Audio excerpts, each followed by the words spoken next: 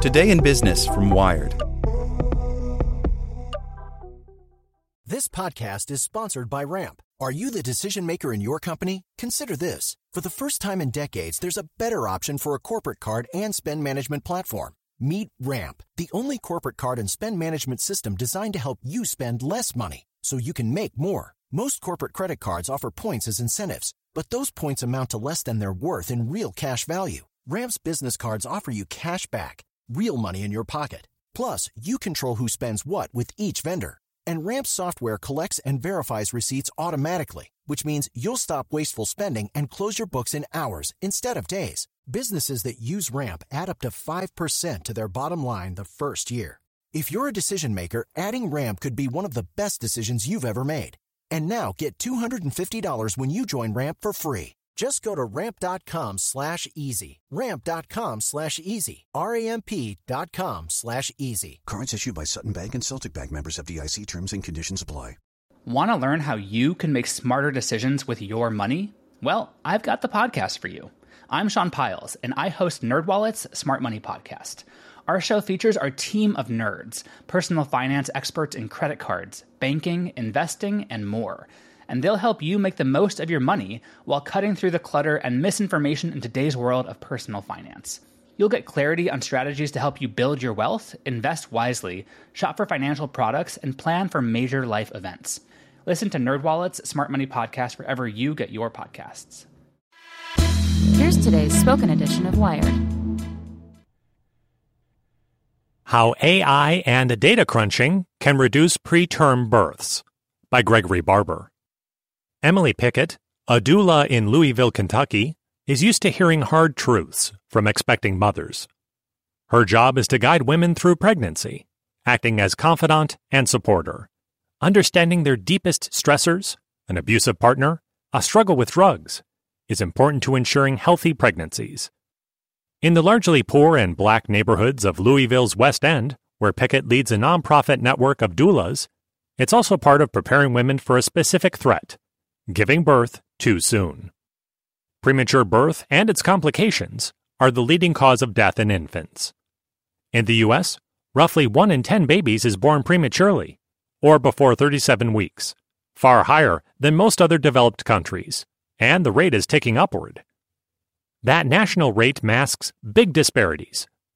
Black women are more than 50% more likely to deliver prematurely than whites. But it's impossible to say for sure if a woman will deliver early, limiting the ways that doctors can intervene. That's sparked new efforts to identify and diagnose risk factors. Even major medical conditions, hypertension, obesity, a prior preterm birth, still can't predict, more often than not, if a baby will arrive prematurely. More recently, researchers have pointed to environmental clues, like levels of air pollution or proximity to coal power plants and fracking sites, behaviors like drug and alcohol use or smoking, and social traumas like domestic violence.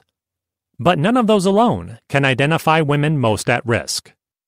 In Kentucky, Passport Health, a nonprofit Medicaid insurer, is testing an unlikely hypothesis: whether artificial intelligence can make sense of the cacophony of risk factors and direct expecting mothers into more personalized care.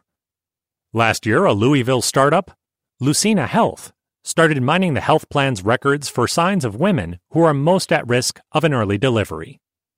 It's a test of whether insurers, normally associated with cost-cutting, can help tackle a national health problem.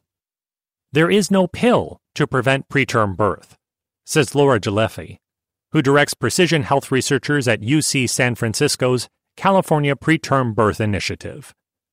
For most women, the best interventions extend beyond the doctor's office: a plan to manage stress or address stability at home, or help finding treatment for smoking or drug use. Insurers are an overlooked part of that equation, she adds. In theory, they have the ability to coordinate care across a patchwork of health and welfare providers, which doctors often don't. They also have a financial incentive. A one-time birth that goes smoothly runs, on average, about $10,000. A preemie who winds up in a neonatal intensive care unit might cost more than $1 million, not including the costs of complications over a lifetime. Insurers like Passport, however, aren't naturally built for the job. The problem starts with an antique claim system, says Larry Griffin, an obstetrician-gynecologist and medical director for women's health at Passport. Even identifying which plan members are pregnant is challenging. In the past, Passport simply relied on obstetricians to give them a heads up about a new pregnancy. But that only revealed about a fifth of women in their first trimester. Some weren't seeing doctors until much later, or their insurance forms idled in the system. Others slipped through the cracks entirely and only become known to the plan after they've delivered. The truth is that moms are in the system.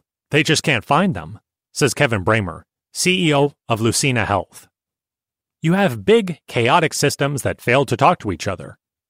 The company starts by rifling through insurance claims, flagging, say, the set of codes for a woman who went to the emergency room with a broken arm and left with a positive pregnancy test, but hasn't made it to an obstetrician.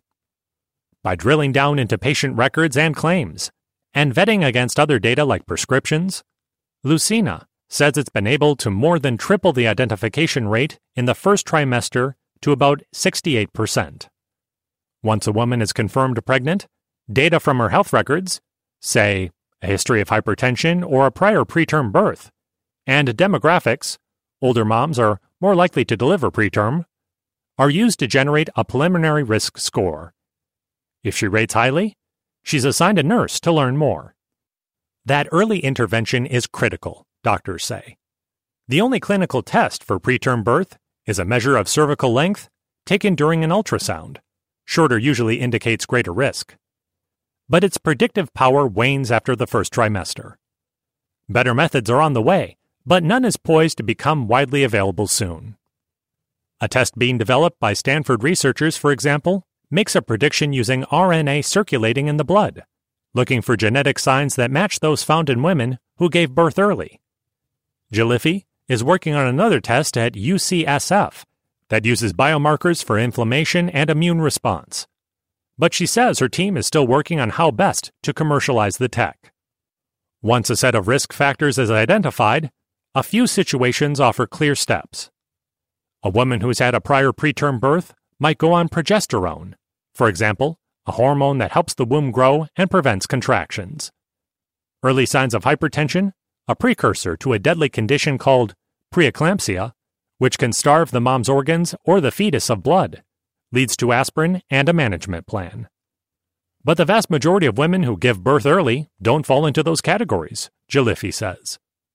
Having exhausted their standard medical options, some doctors want to avoid worrying patients. Chronic stress is another risk factor. As one maternal fetal medicine specialist put it, if there's not anything that we can do differently, why even mention the risks? That's where an insurer can step in, Passport's Griffin says. We've only recently started to look at the social determinants of health, he says. It's not enough to look at hypertension and smoking. We've got to look at the home situation and correct food and transportation and childcare. For the women Lucina determines to be at high risk, a nurse care manager checks in periodically, coordinating prenatal visits and making referrals for services like transportation to appointments or substance abuse treatment. The algorithm churns daily, updating with new information from both health records and interviews. If new information emerges, a doctor's visit reports spiking blood pressure, or an interview reveals trouble at home, the risk score gets an update, potentially bumping those with lower scores into case management. Initial data indicates that, a year into the program, preterm births fell by about 13%. But Passport is still studying what that means for its bottom line. The company is spending more on the additional services for at-risk pregnancies, but it's also saving money from fewer emergency room visits, Griffin says. Other potential benefits that still need to be measured, he adds. If a woman is aware of the signs of preterm birth, she may be more likely to seek help, leading to interventions that can help delay delivery, like progesterone or a small surgical procedure to help keep the cervix closed. Even giving the baby a few extra days to develop in the womb can keep her out of the NICU and reduce long-term complications. Lucina's Bramer says the company will now focus on improving its predictions using outcomes from the current group of newborns and tracking their health throughout their first years of life. Those insights will also help calibrate a new program being set up with a Medicaid provider in Florida. To see bigger improvements, Griffin says he'd like to engage providers more. Passport faces its own hurdles. The health plan recently sued the state over Medicaid reimbursement cuts, which it says put the nonprofit at risk of insolvency. And Medicaid has its limitations. Kentucky, for example, is among the 47 states that don't cover doula services for Medicaid patients. So while Passport and Pickett's doulas may serve the same population of Medicaid-eligible women in Louisville's West End for now, they're disconnected. Pickett relies on indirect referrals from other community health programs and word of mouth to see Passport patients. Relying too much on self-reported data also carries risks. Lucina's predictive algorithms are only as good as the data that's gathered through interviews and checkups. Women of color, who are far likelier to report stressful and racist interactions with medical professionals, may be less willing to share intimate personal details. If some women don't share relevant details about their lives, the algorithms won't effectively identify those most at risk, and could even exacerbate the inequities the program is meant to close. Griffin hopes that having nurses build a relationship over the course of a pregnancy will help. He says the data crunching is just a catalyst for getting more women in the door and into care. With as many as 10,000 deliveries each year among Passport's Medicaid patients in Kentucky, risk assessment lets nurses focus on a smaller number of high-risk women, rather than spread themselves across many patients. It takes time to break barriers down. If we don't find out about an abusive husband on the first phone call, we might get it on the third or fourth, he says. It's a change for us. We never even asked that question a decade or two ago. Do you feel safe at home?